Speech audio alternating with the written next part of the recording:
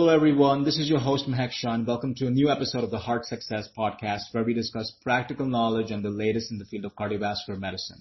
All listeners be advised that the podcast is for personal information, education, and entertainment only. Information from this podcast should not be used as medical dictum, and all decisions related to patient care should be made in consultation with care providers. Welcome to episode 6 of Heart Success. We are going to take a different approach this time. We don't have an expert interview, but we decided that considering the richness of data that came out of the European Society of Cardiology meeting, it would be very important to go over, one, the heart failure trials that were presented at this meeting, and two, the other major cardiovascular trials that also came out, some of which actually have clear clinical impact. I know every time there is a meeting, there's so much information that comes out of these meetings. It's difficult to keep track of what was presented and if and how it changes practice. So we thought we'll take this approach where we will try to present most of the important randomized control trials that came out at this meeting, maybe try to give a little bit of context to how and when it could apply in practice. Hopefully you'll enjoy this. It is a monologue because I'll be talking a lot during this entire episode. I don't have an expert interview today. We'll have one next time where we'll be talking about more heart failure medical therapy. So sit back, relax, and hopefully you will enjoy listening to all these great studies that came out of ESC 2019. We'll try to do it in order depending on the day they were presented. And I'll start with the THEMIS trial, which is THEMIS. It was funded by AstraZeneca. It is ticagrelor in patients with stable coronary artery disease and diabetes. What the authors tried to do, or the investigators tried to do in this study, was they performed a randomized double-blind trial where patients over the age of 50 years who had stable coronary artery disease and type 2 diabetes received either aspirin plus ticagrelor or aspirin plus placebo. So it was really dual antiplatelet with ticagrelor versus just aspirin. They excluded patients who had prior myocardial infarctions or strokes. They randomized over 19,000 patients, median follow-up almost 40 months. And what they found was the incidence of ischemic cardiovascular events was lower in patients who were on ticagrelor than those that were on placebo. The absolute difference was 0.8% at 40 months. So that's a small difference. The number needed to treat would come to 125 patients being treated for 40 months to reduce one ischemic cardiovascular event. Now, as you can imagine, patients who were on dual antiplatelet therapy had more bleeding. The incidence of TIMI major bleeding was much higher on patients who received ticagrelor, hazard ratio being 2.32, absolute difference being 1.2% at 40 months.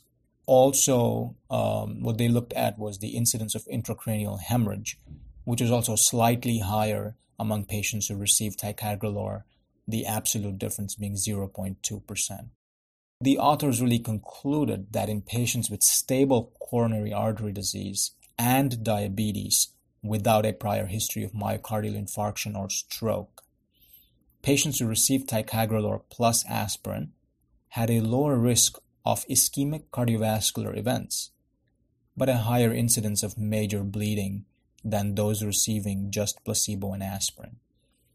I think this trial is consistent with what we've seen before being published in this arena. There is really no free lunch.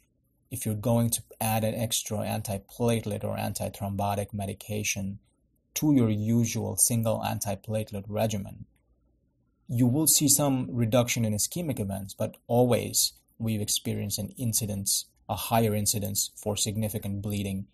You can see that in some recent studies that were published. The COMPASS trial comes to mind, where they looked at patients with stable cardiovascular disease. So these were patients who had either coronary disease or peripheral vascular disease really and they put them on a little bit of rivaroxaban, low dose, 2.5 milligrams twice daily, on top of the aspirin in one arm, and they saw the same thing. They had a reduction in ischemic events at the cost of much higher bleeding. We don't even have to go back that far. 2012, I think there was another trial, which was the TRAP2 TIMI 50, where they put patients on Vorapaxar. If you remember, this was a novel antiplatelet agent that inhibited thrombin through antagonizing the PAR1 receptor. It had 26,000 patients, who had a history of MI, stroke, or peripheral arterial disease, and these patients who received Vorapaxar on top of the single antiplatelet, they had a reduced risk for cardiovascular death or ischemic events, but significantly higher risk of bleeding, and they had a much higher risk of intracranial hemorrhage, which is why that drug is not used in practice anymore. So all in all, this trial doesn't change practice by much. While the main themis paper was published in NEJM, they published a subgroup analysis in the Lancet at the same time.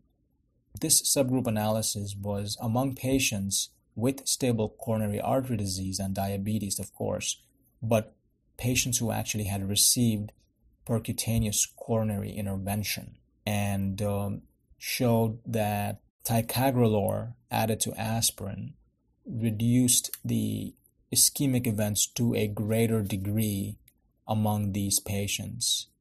But at the same time, they also saw that the major bleeding, the TIMI major bleeding, occurred at a much higher rate. The benefit was maybe more pronounced in this group. Moving on to the second trial was one of the most awaited trials at the ESC, was the Paragon heart failure trial. We already have results from Paradigm heart failure, which they used sacubitril valsartan in heart failure with reduced ejection fraction, published in 2014. It is one of the largest randomized control trials done in patients with heart failure and reduced ejection fraction, showing remarkable benefit for using ARNIs, which are angiotensin receptor neprilysin inhibitors, compared to your usual standard of care, which is ACE inhibitors. Among patients with heart failure and preserved ejection fraction, we haven't had any benefit or advantage with using neurohormonal blockade agents, being ACE inhibitors or ARBs or beta blockers. Maybe controversial, maybe advantage with using spironolactone based on the results from the TopCat trial, which had some regional inconsistencies in their results. We really have no medications that we can use in these patients for heart failure preserved ejection fraction. I will say before we go on to the results for this trial that heart failure with preserved ejection fraction is really not the same as heart failure with a reduced ejection fraction. The big reason being HFpEF behaves more like a systemic disease. It is not something that is probably isolated to the heart. It certainly involves the vasculature and goes beyond that, which makes it very difficult to target something. And I think that's one of the big reasons why a lot of the drugs have failed. It is more of a systemic disease than just a heart problem, as you could possibly say maybe in reduced ejection fraction more so. So the purpose of Paragon heart failure was to evaluate the effect of sacubitril valsartan versus valsartan alone in reducing cardiovascular death and heart failure hospitalizations in patients with preserved ejection fraction. And they defined preserved ejection fraction as an EF of 45% and above.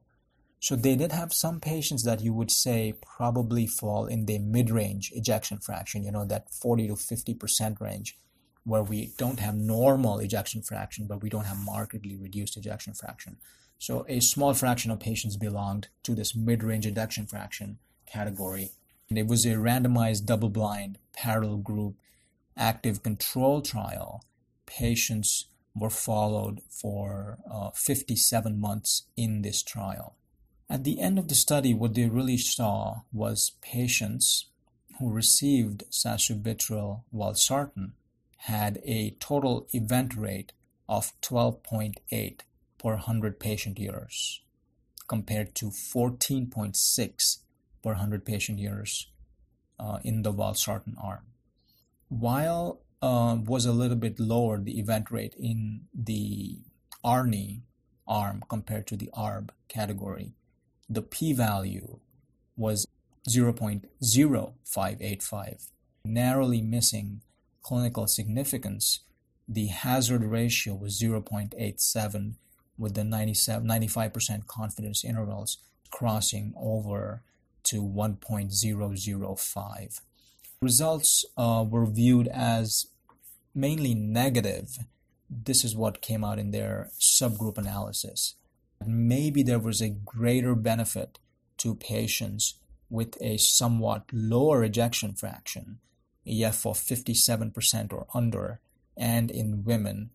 I think there's a lot of ongoing discussion on whether a p-value of 0.0585 means the study is completely negative. Let's move on, and nobody with heart failure with preserved ejection fraction should go on sacubitril valsartan. It's certainly difficult to deal with these results because, and we all know that the p-value is though we have an arbitrary cutoff, is really on a continuum of probability. What we have to wait for is more discussions on where this drug is going to find a place in clinical practice, if any. When you look at the primary and secondary endpoints for this study, most of the reduction events in the sacubitril valsartan arms comes from a lower hospitalization for heart failure, where the hazard ratio was 0.85 compared to death from cardiovascular causes, which was fairly similar in both arms. When you look at secondary endpoints or secondary outcomes in this study, we looked for all-cause mortality, really no different between the two arms, but a composite for renal outcomes, which was defined as death from renal failure, end-stage renal disease, or a reduction in GFR of 50% or more from baseline, did favor sacubitril valsartan. Absolute difference was 1.3% over the study duration. Looking at the adverse events from the ARNI arm versus the ARB arm, we know that ARNI is a fairly potent antihypertensive, and those of us who use it in practice really have to be very careful in not starting this medication among patients who have a low systolic blood pressure to begin with. And as you would have expected, hypotension with systolic blood pressure of less than 100 millimeters of mercury was 5% higher in the Entresto or the ARNI arm compared to valsartan. They did not have a higher incidence of hyperkalemia, though. In fact, if anything, the incidence of hyperkalemia was much lower in the Entresto arm compared to valsartan, really lending some credibility to the fact that this medication doesn't really cause as much hyperkalemia as ARBs. They noticed that the rate of angioedema was slightly higher among patients who received an ARNI. So that was 0.6% versus 0.2%. So the absolute difference really being 0.4% over the study duration. So not a lot of patients, but still they had a p-value of 0.02. So all in all, more hypotension, slightly higher rate of angioedema, better renal function, maybe better electrolyte balance with less hyperkalemia in the ARNI arm compared to ARB. It is a negative trial when you look at this study overall, and I don't see how we can really prescribe it for most of our patients with heart failure and preserved ejection fraction. maybe we'll see some secondary analysis come out of this study to help guide our practice in the near future. This also was a study that was funded by Novartis that owns the drug Entresto. So it was an industry-funded trial. The next study I would like to discuss fairly briefly is the COMPLETE trial. It was a randomized trial to assess the comparative effectiveness of complete versus culprit-only revascularization strategy to treat multivessel disease after early percutaneous coronary intervention in patients presenting with ST elevation myocardial infarction. There have been several randomized control trials over the last few years that have continued to show a consistent benefit in reducing some of the MACE events among patients who get complete revascularization versus culprit artery only revascularization. However, the arguments have been that these trials have been smaller in size, really didn't have adequate sample sizes to be able to clearly give us an answer. We've had a lot of data maybe suggesting a reduction in MACE events when you perform additional non-culprit lesion PCI in addition to the culprit lesion PCI only among patients who present with STEMI. Now, the observational studies showing benefit were, of course, limited by their selection bias and confounding. And the randomized trials also, which showed reductions in the risk for composite outcomes with non-culprit lesion PCI, were driven predominantly by the decreased risk of subsequent revascularizations, and the meta-analysis that showed a reduction in the risk of death from cardiovascular causes or MIs really did not have the power individually to examine this clinically important outcome. This COMPLETE trial was really designed to address this particular evidence gap. They randomized over 4,000 STEMI patients to complete revascularization, really 2,000 in each arm, compared to culprit lesion only PCI. And they had a pretty significant reduction in their primary efficacy endpoint with complete revascularization. Cardiovascular death or MI was much lower.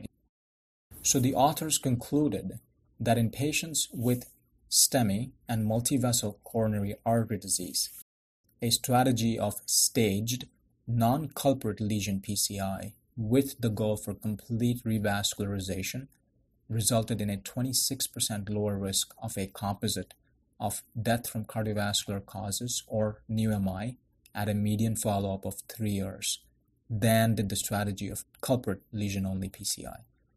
They also concede that this benefit was driven by the 32% lower risk of new non-fatal myocardial infarction in the complete revascularization group. The incidence of death from cardiovascular causes was really similar in both groups. They had a second co-primary outcome, which included ischemia-driven revascularization in addition to the other two events.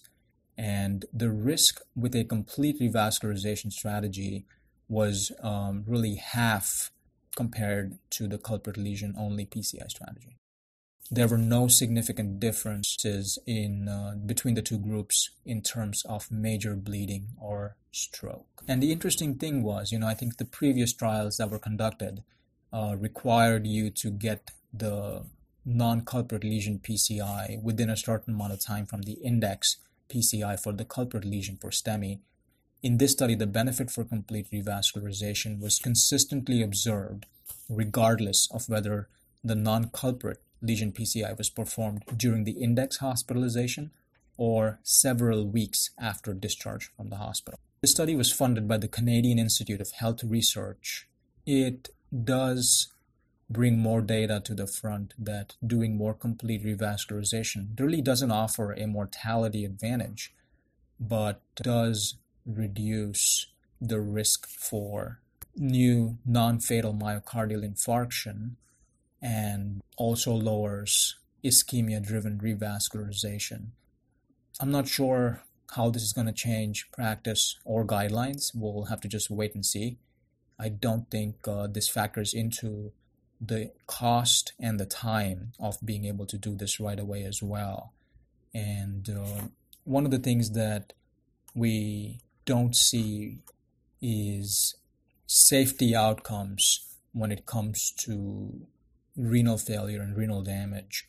Also, in addition, because we know that patients who receive staged PCI, really more revascularization, do end up getting more dye. And some of these, patients with chronic kidney disease may not be able to handle the extra dye load over time. Maybe we just don't have enough time and enough data to look at some of the negatives in this study, though I think the major safety endpoints were really no different, those really being the incidence of stroke or the incidence of bleeding.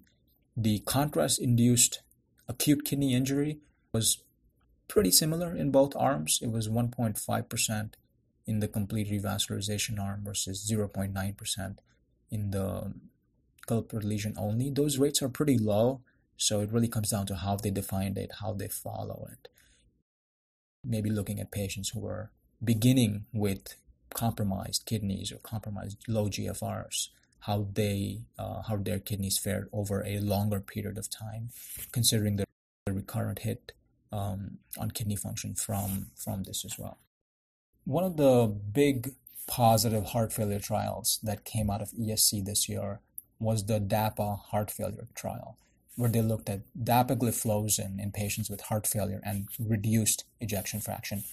Dapagliflozin is an SGLT2 inhibitor. Those who've been following these SGLT2 drugs really started out with the diabetes trials. You have the EMPEREG outcome, you have the CANVAS. More recently, we had the DECLARE-TIMI, where they used dapagliflozin in patients.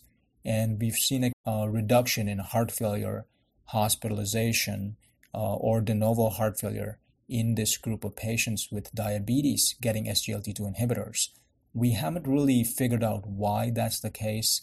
There are several theories probably being researched as we speak as to why we've noted a significant advantage of using dapagliflozin in patients with diabetes, reducing heart failure, probably because, what we've seen is they lower blood pressure a little bit.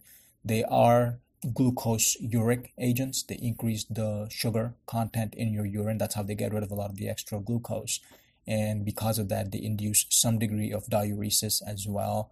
So these are some of the mechanisms that we think it works by. Of course, beyond this also, I think there's some data showing maybe some positive effects on cardiac remodeling as well that these drugs may help with. So while we figured that out, what we also started realizing is that dapagliflozin is becoming a heart failure drug. It's really not very potent in lowering your hemoglobin A1C. I think most of the studies, the mean lowering in hemoglobin A1C was 0.4 to 0.5. So you can imagine that's not very strong as a diabetic drug. And the interest really was shifting to whether this is a heart failure drug that you can also use in diabetes. That's interesting how the drug has evolved in the last few years as more data has come to light. We will be doing a whole separate episode on SGLT2 inhibitors very soon, where we will go over the data that and go over the trials we just spoke about. But for this study, so one thing that limits how much I can tell you about this study is the fact that it hasn't been published yet. So all I have is maybe some slides and whatever data was presented at the ESC. But briefly, it was 4,744 patients that were tested in a multi-center, parallel group, event-driven, randomized, double-blind, placebo-controlled trial, where one arm received 10 milligrams of dapagliflozin in patients with heart failure and reduced ejection fraction compared to placebo in the other arm. And the primary endpoint was time to first occurrence of either cardiovascular death or heart failure hospitalization or an urgent heart failure visit. They followed these patients for up to 3 years. So when you look at the individual endpoints, what you will see is that absolute cardiovascular death was significantly lower among patients who received dapagliflozin. It was roughly 1.9% absolute difference It looks like over 3 years of study. The heart failure hospitalization rate was also significantly lower among patients who received dapagliflozin, the absolute difference being 3.7% over 3 years. Urgent heart failure visit was also lower by around 3.7% in the treatment arm. Every single individual aspect of the primary endpoint was significant and favored use of dapagliflozin. While all-cause mortality was not part of the primary composite outcome, all-cause death was also significantly lower among patients who were on dapagliflozin compared to placebo. The hazard ratio was 0.73 with a p-value of 0.02. If you look at the Kaplan-Meier curves, it's quite interesting because they overlap for CV death and all-cause death pretty much up to the 9-month mark, after which you start seeing the separation in the curves. On the other hand, when you look at worsening heart failure, the curves really do start separating right away. So this may be a drug that you may start seeing more and more in practice. And the other advantage of this drug is its renal benefit. In some of these other trials that have been published before, it had a pretty significant renal protective effect. I don't have the absolute rate of death difference because I think absolute mortality counts beyond just looking at CV death. And we don't have the full paper with information on safety and other issues. In what was presented so far, however, we do know that there was no sign for any safety issues with using dapagliflozin. It was a very positive trial favoring use of dapagliflozin. And I know that there's other studies with SGLT2 inhibitors looking at heart failure with preserved ejection fraction as well, where, like we discussed earlier, Paragon heart failure was really negative.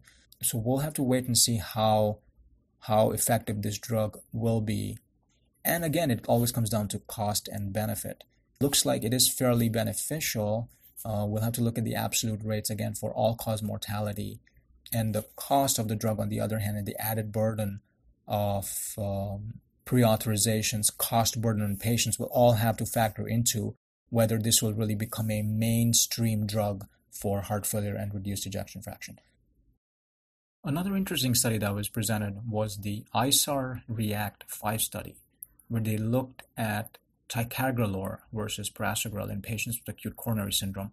We have Trilogy ACS for prasugrel, and we have Plato that were the large randomized control trials in ACS for these respective drugs, which really introduced them into the market several years ago. But we've never really had a true head-to-head trial.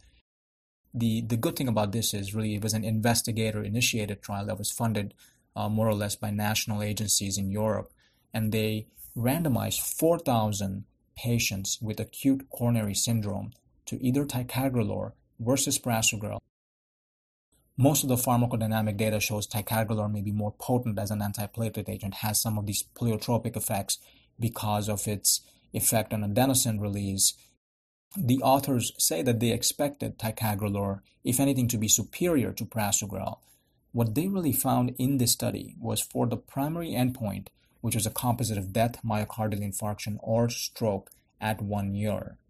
It was much lower in the prasugrel arm compared to the ticagrelor arm. The absolute difference really being 2.4% at 1 year, p-value 0.006.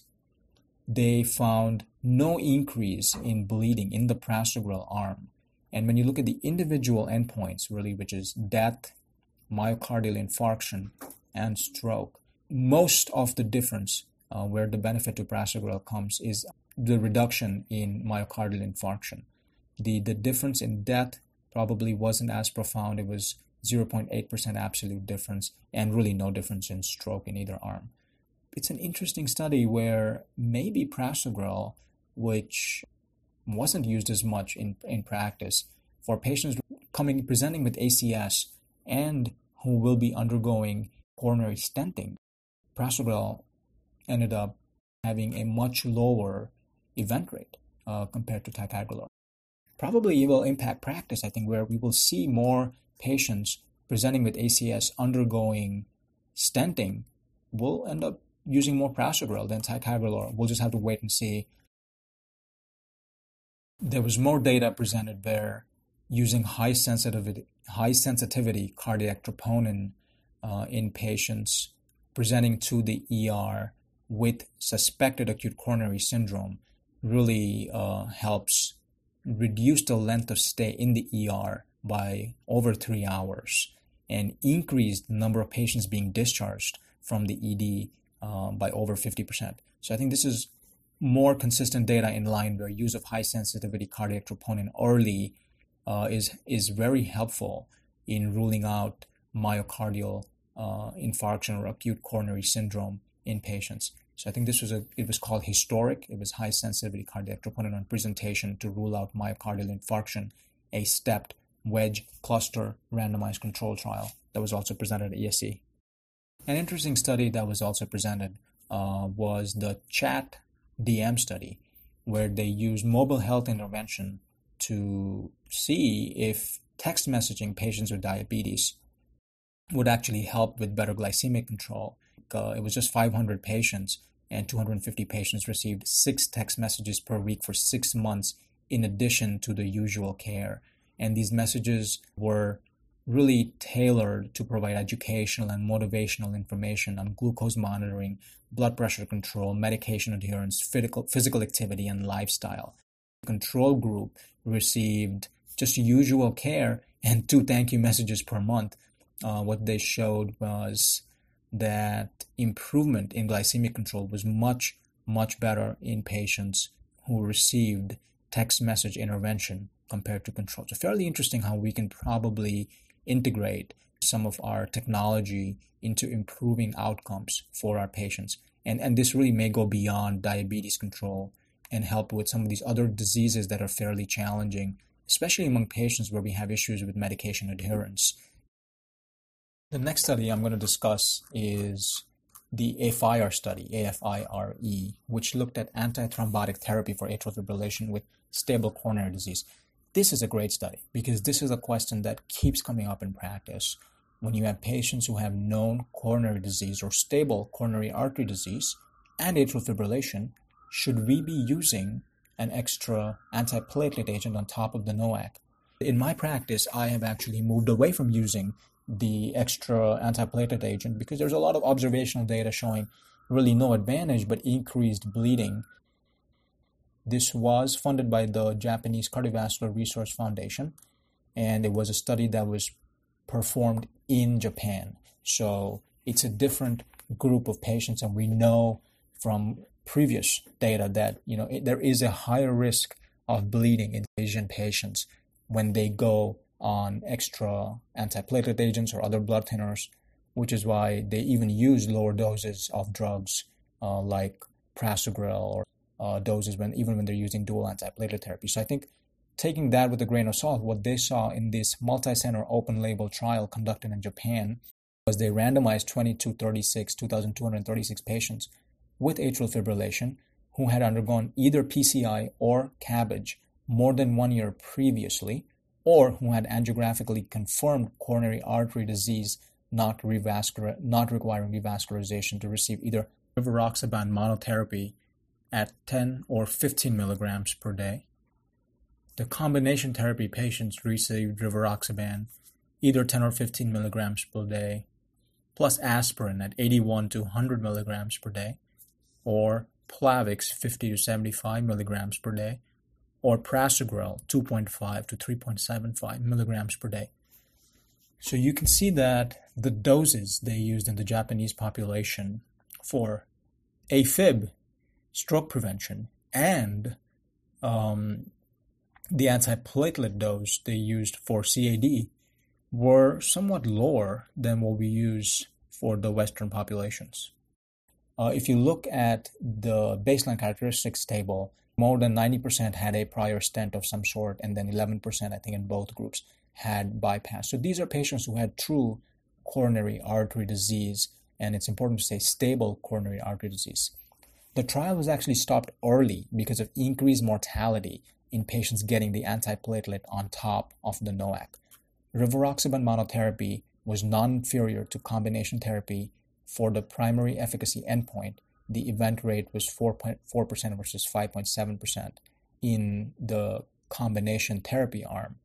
And using just rivaroxaban was superior when it came to the safety endpoint, with 1.1% per patient year higher risk of significant bleeding among patients receiving an antiplatelet agent. Authors really conclude, as far as antithrombotic therapy goes, rivaroxaban monotherapy probably is enough for patients who have known atrial fibrillation and stable coronary artery disease without the need to maintain these patients on an antiplatelet agent. Understanding that this data comes from a really Japanese population may not be applicable to patients in the United States. We really do need a study in this very population to see whether all these patients who have AFib and have known coronary disease or even have had prior ACS, once they've been doing well and the disease has been stable for 6 to 12 months, do they really need to be on an extra blood thinner in the form of an antiplatelet agent or either aspirin or Plavix, or are they okay staying on just the either the vitamin K antagonist or really more so in today's language should be the NOACs, which are non-vitamin K oral anticoagulants, being apixaban or rivaroxaban or edoxaban or dabigatran. We had some follow-up data from previous randomized control trials. Everybody's heard of the Syntax trial, which was initially designed as a non-inferiority trial comparing percutaneous coronary intervention using first-generation paclitaxel-eluting stents versus coronary artery bypass grafting in patients with either de novo 3-vessel disease or left main coronary artery disease. And they reported previously 5-year results. Now they reported 10-year all-cause mortality results.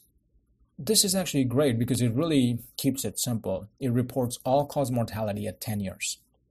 And what this study found was that at 10 years, there was no significant difference in all-cause mortality between either PCI using first-generation paclitaxel-eluting stents or coronary artery bypass grafting.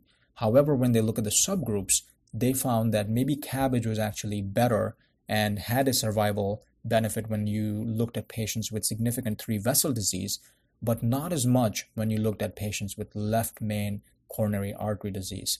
The results of this trial are favoring use of CABG in patients with 3-vessel disease, but we also have come a long way in these 10 years where we have better stents, we have second-generation, third-generation drug-eluting stents, which you could argue are better than what we had with the first-generation stents, meaning maybe the event rates would favor if we were to use these better stents and compare them to bypass today. And at the same time, I think left main stenting also has become fairly commonplace at a lot of the large centers where it can be done fairly safely. And we have results from, again, randomized control trials showing safety and efficacy of using left main stenting. I don't know if it impacts clinical practice as much, but it's certainly interesting to see that in the overall population with complex 3-vessel disease and left main disease, the all-cause mortality really was not that different, with maybe some inkling to using CABG for 3-vessel disease, and on the other hand, maybe using PCI when it's really just left main disease and you don't have other complex coronary artery disease. There was another heart failure trial called Galactic, which was really goal-directed afterload reduction and acute congestive cardiac decompensation. If you've been following heart failure trials, especially the acute heart failure trials, you wouldn't be surprised that this was another negative trial. I think it's been a challenge trying to use medications in acute heart failure, most of which are used for a short amount of time or short-term interventions, and expect that they would cause reductions in hard endpoints. So in this study, they looked at an early invasive vasodilation strategy or a goal-directed afterload reduction strategy in patients who presented with acute decompensated heart failure, and found that such early intensive vasodilation strategy did not really impact 180-day all-cause mortality or rehospitalization in patients hospitalized for acute heart failure. We don't have the full paper available, but again, this is consistent in patients with heart failure. I think it's important to use these strategies, detect heart failure early, use diuretics, and escalate diuretics during hospitalization. These are directions in which we should continue to improve our acute heart failure management, but we're still waiting on either a drug or a strategy that would clearly impact hard endpoints in acute heart failure patients beyond just the rehospitalization data that came from Pioneer Heart Failure recently. We need to reassess what our endpoints need to be. Rehospitalization, maybe shorter hospital stay, maybe improved dyspnea scores may not be bad surrogate endpoints to look at when you're trying a new strategy. Honorable mention to a study that looked at high-risk heart failure patients with reduced ejection fraction who have coexisting moderate to severe renal dysfunction. We've always been questioning the role for using ACE inhibitors or ARNIs or ARBs or mineralocorticoid receptor antagonists in patients with significantly compromised renal failure. And this study confirms that beta blockers do remain effective for preventing death in heart failure patients with reduced ejection fraction and sinus rhythm, even when you have moderate to moderately severe kidney dysfunction. I think this is a great point to continue using and pushing beta blocker therapy maybe in these patients where you may not be able to start some of these other neurohormonal blockade agents because of safety issues. They presented 2-year results from MITRA-FR, which we've discussed on previous episodes, was a MitraClip trial used for functional mitral regurgitation among patients with heart failure and reduced ejection fraction. 1-year results were negative compared to the 2-year positive results, which came from COAPT. The 2-year results that were now presented remain negative at 24 months. The addition of a MitraClip to medical management did not decrease the rate of death or unplanned hospitalization for heart failure. And if you look at the numbers and the hazard ratios, they really are very similar to each other. There's really no trend for benefit. Now, the train of thought that MITRA-FR dealt with patients with proportionately severe mitral regurgitation or moderate to severe mitral regurgitation compared to COAPT, which enrolled patients on better medical therapy with more disproportionately severe mitral regurgitation. Disproportionate meaning the degree of mitral regurgitation was more severe than you would have expected with that much LV dysfunction, meaning maybe there is a primary process on top where the MR is also making the heart failure worse or LV remodeling worse. We don't have good validation of this hypothesis. Still pending. I think there's a recent paper published by Milton Packer where he explores this in some of the other studies that have been published with probably somewhat inconsistent results and makes it difficult really to push this concept going forward and apply it to your individual patients. But there's definitely more. You'll be hearing a lot more on this in the coming few weeks, and we'll be doing a whole episode on mitral valve disease accompanying heart failure. So unfortunately, 2-year results from MITRA-FR remain negative.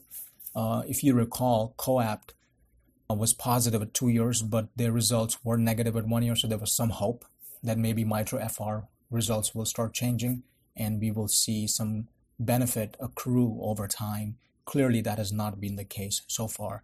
I am not sure if the investigators plan on continuing to follow these patients for any longer. Also, the full paper is still not published, so it makes it difficult to really give you more information. The one study I would really like to talk about is a community-based comprehensive intervention to reduce cardiovascular risk in hypertension.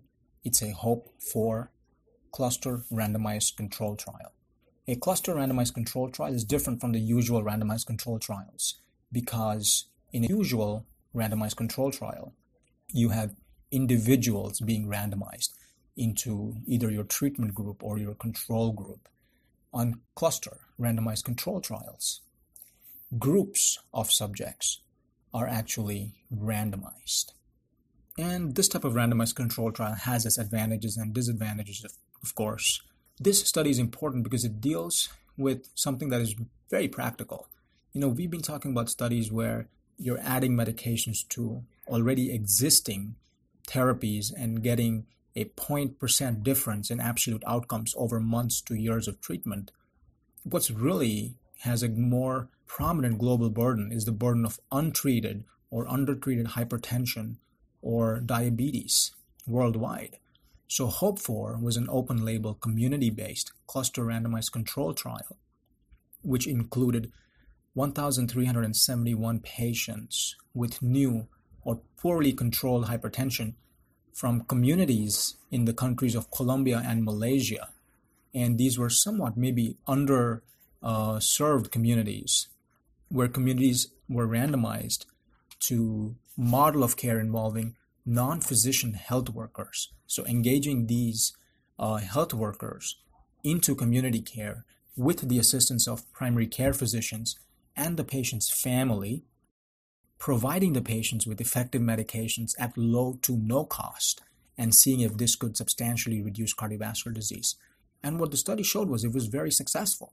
Using this comprehensive model, really led by non-physician health workers, which means that in some of these countries where the doctor-to-patient ratio is really not as favorable as it is in the West, involving these non-physician health workers under supervision with primary care physicians and using help from family members, providing medications to improve blood pressure control, reduce cardiovascular disease risk, was very, very helpful.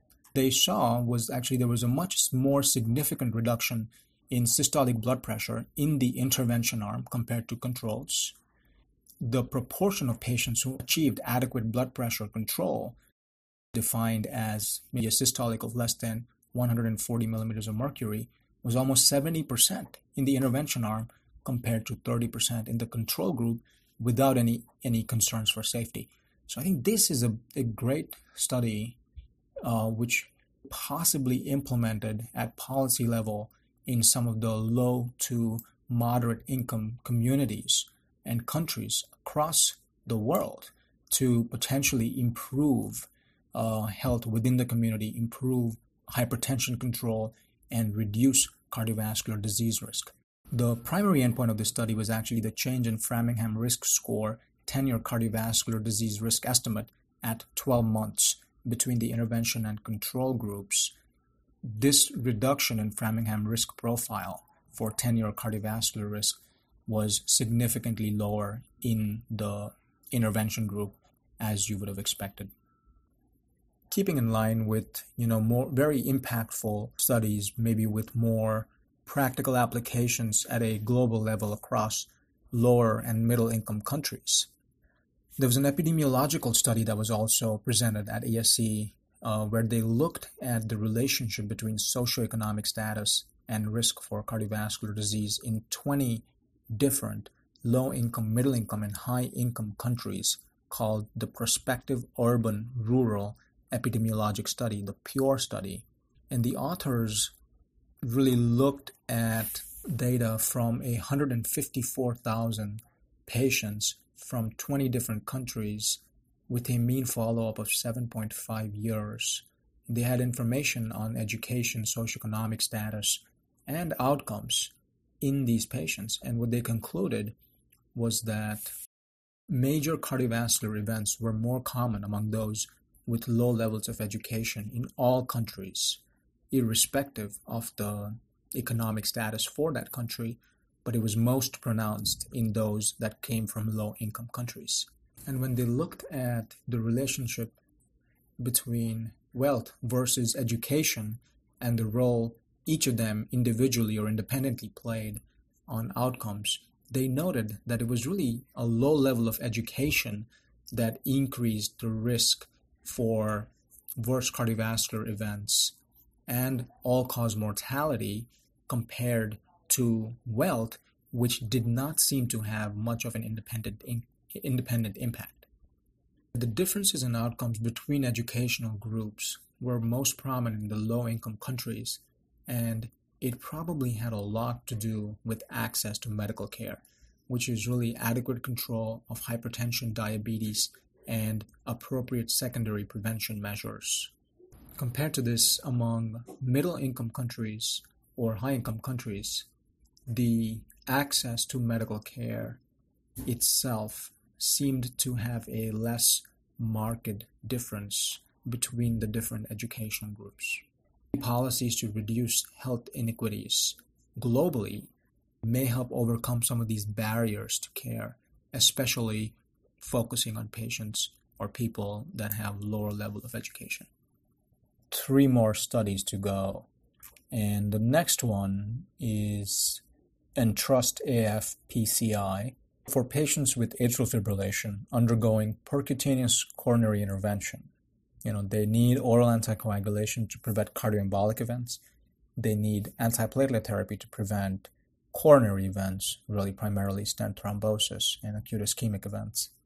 And we already have data from 3 different randomized control trials. We have Pioneer AF for rivaroxaban, Redual PCI for dabigatran, most recently Augustus, I think that was presented at ACC earlier this year, for apixaban, all of which were more or less consistent in showing that combining a NOAC or a non-vitamin K antagonist oral anticoagulant with a P2Y12 inhibitor reduced bleeding compared to using triple therapy, where you used usually Coumadin in the control arm with aspirin and an additional P2Y12 inhibitor, most commonly clopidogrel, without really impacting ischemia or ischemic events in most of these studies. So I think the overall consensus that we could draw from these studies was that adding a third antiplatelet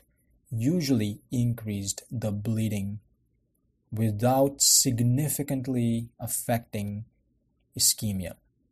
It's important to know that some of these trials were not powered to look at thromboembolic events or ischemic events, and we really were directed towards bleeding, which is more common, had more events, and were powered for safety than efficacy. So with that comes ENTRUST-AF PCI, and edoxaban, as usual, I feel, is always the one that comes out after the others have published their data. This was a industry-sponsored study, enrolled 1,500 patients. Of course, excluded, patients with moderate to severe mitral stenosis, mechanical heart valves, end-stage renal disease, and found that this study looked at using a combination of edoxaban and clopidogrel to triple therapy using Coumadin, and found that in patients with atrial fibrillation and a recent PCI, when you randomize them to edoxaban 60 milligrams daily plus Plavix or clopidogrel 75 milligrams daily for 12 months, the primary endpoint, which was major or clinically relevant non-major bleeding at 12 months, was 17% in the edoxaban group compared to 20% in the vitamin K antagonist group. When it comes to bleeding, edoxaban plus Plavix was non-inferior to using Coumadin plus Plavix plus aspirin. The other endpoints, the secondary endpoints, like I said, probably weren't powered enough to look at differences, but cardiovascular death, MI, stroke, systemic embolism, and stent thrombosis was really almost identical in the 2 groups. So the different thing about this trial was that this is the only trial out of all 4, and the others really, like I said, using rivaroxaban, dabigatran, and apixaban, all of them showed greater safety with using dual therapy and showed superiority for safety outcomes. This is the only study that showed non-inferiority when it comes to bleeding and failed to show superiority. Their p-value for superiority was 0.12. So it's a little different compared to previous trials. The number of patients in this study were also 1,500. Follow-up was for 12 months. So I'm not sure if that had something to do with why this happened. When you read the editorial for Entrust AF PCI, they do go over some reasons why, we had this trial that failed to show superiority for bleeding reduction compared to a VKA, which is Coumadin, as control. The authors really attribute it to a shorter duration of triple anti-thrombotic therapies, where roughly 50% of the patients stopped aspirin at 1 month. So that will certainly move you towards the mean. And this study used a full dose of edoxaban compared to maybe when you look at Pioneer AF PCI study, which used rivaroxaban at a much reduced dose in their investigation. The initial penalty period because of subtherapeutic anticoagulation in patients on the VKA regimen, where an INR of less than 2 was noted in 70% of the patients between days 2 and 7. So they think all these probably contributed, in addition to the smaller size of this study, biasing your results towards non-inferiority. They also throw caution to the fact that stent thrombosis seems to be increased when you are cutting out the extra antiplatelet agent. And meta-analyses of previous studies have really shown that there was an increase in stent thrombosis when you use dual therapy compared to triple therapy. And in that meta-analysis, the p-value was 0.06. So really reaching, you would say, not reaching statistical significance, but clinically, I think this is a question that comes up all the time. And in practice, it's not uncommon where I've seen doctors use triple therapy for a short amount of time, usually 2 to 4 weeks, and then backing off to using just a NOAC and Plavix for the remainder of therapy. This really comes down to, as we always say, risk-benefit, risk of thrombosis in patients where high-risk patients, you may want to continue an antiplatelet for a short amount of time after a new stent. At the same time, if you look at the curves for bleeding, a lot of the bleeding happens early as well. So maybe what will come out of all this is additional meta-analyses and maybe patient-level meta-analyses where we could get something like the DAPT score that we had from the DAPT study that would help us maybe risk adjust bleeding versus thrombosis and individualize decision-making. So the next trial that we have is the popular genetics study. And this study is titled Cost Effectiveness of Genotype-Guided Treatment with Antiplatelet Drugs in STEMI Patients, Optimization of Treatment.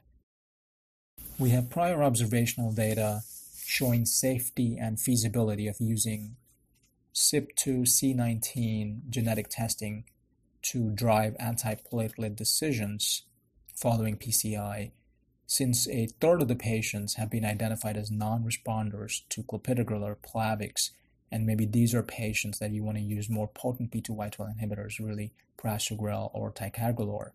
Now, this is not really found mainstream practice because we haven't had any randomized control outcome data to justify using this strategy.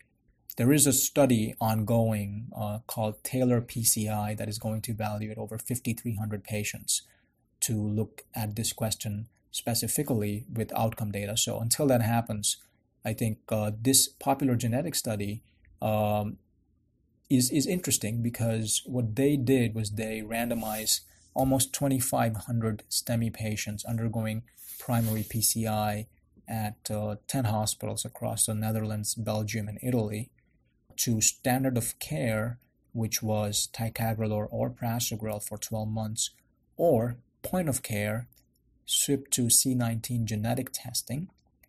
And within the genetic testing arm, those that were found to carry the loss of function allele, showing that maybe they would be less responsive to clopidogrel, received either ticagrelor or prasugrel. and those who did not have the genetic allele would go home with clopidogrel.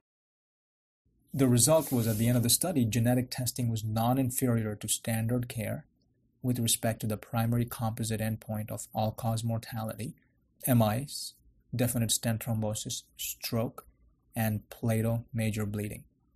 So the p-value for non-inferiority was 0.001, and they said that genetic testing was superior to standard care for the endpoint of Plato major and minor bleeding, where bleeding actually was much lesser when you only selectively used prasugrel and ticagrelor among the non-responders. The study was not powered to look at the efficacy endpoint, really the thrombotic endpoints. So it's difficult to say whether this is going to directly impact how you practice.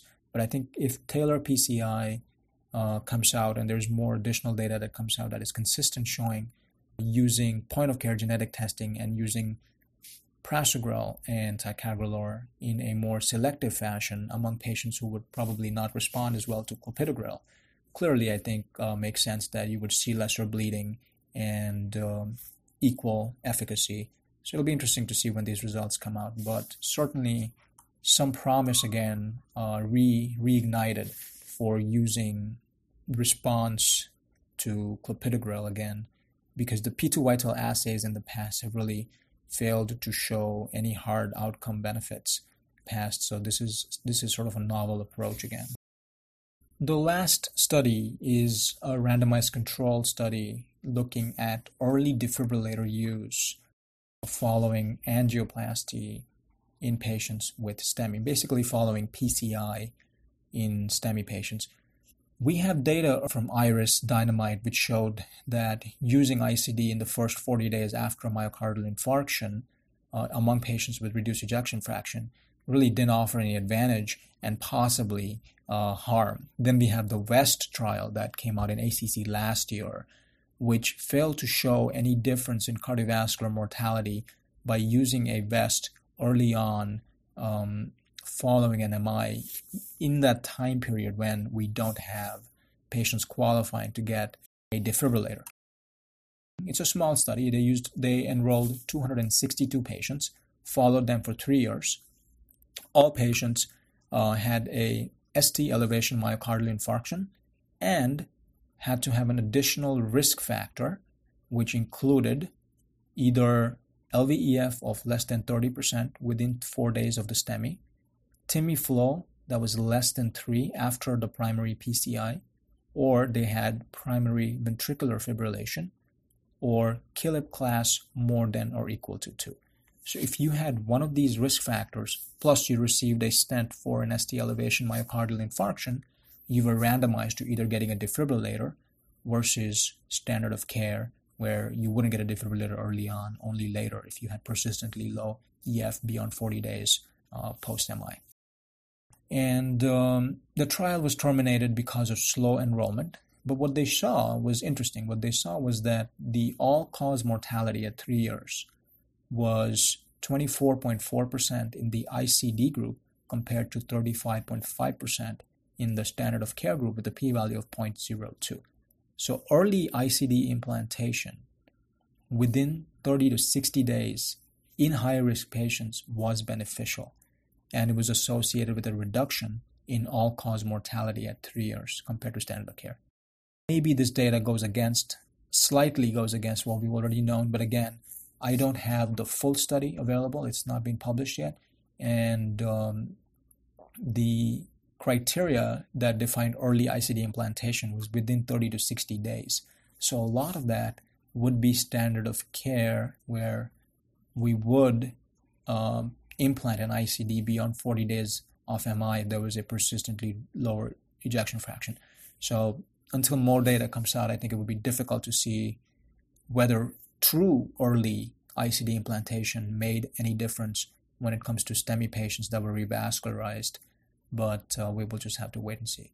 It's an interesting study where we are trying to ask a question that we've asked before, but slightly differently in a different patient population primarily really patients with ST elevation MI receiving primary PCI and high-risk characteristics. That brings us to the end of another episode that we had a great time creating. The reason we chose this approach is because of the amount of randomized control data and the amount of high-quality data that comes out of these national meetings every year, and it's very difficult for you to individually read the papers, go through the results, understand what applies, what doesn't apply to you, and you want to try to get to these studies in a timely fashion. So we thought it would be a good idea to try this out where we would cover national meetings and important studies being presented. And then again, if you're interested, you could always go back to the individual study, explore that further. I would say that simultaneous publication, while that has really become a new thing in recent national meetings, really does help our ability to get all the information we need from the presenters, but actually read through the study and dissect the study at the same time. So it makes it a little bit more challenging because now there's more information to go through, but it's really the way to go. Now, the cons of simultaneous publication have been expressed, where sometimes these publications are rushed, maybe with errors, maybe sometimes not very tidy in how it's presented. It's a con of using simultaneous publications, but I think there's still a lot of pros to having a full peer-reviewed paper published in a high impact factor journal at the same time it is being presented at a national meeting, because of the completeness of information that is then available for you to be able to make a decision and actually make an informed choice. And like I said, some of the studies, if we don't have the paper published, we only have the slides and the little bit of data that was presented to go by without being able to actually further break these studies down. Thank you so much for listening. If you enjoyed our episode, don't forget to like, subscribe, and give us a high rating, as it helps other listeners find us. You can leave your suggestion for topics, critiques, things you think we can do better. You can email us at heartsuccessteam@gmail.com. You can actually find us on our website at www.heartsuccess.info. Our website now also provides links to all the podcast providers where you can listen to this episode. You can find us on our Facebook page at Heart Success Team, or you can always reach me on Twitter at CardioBro.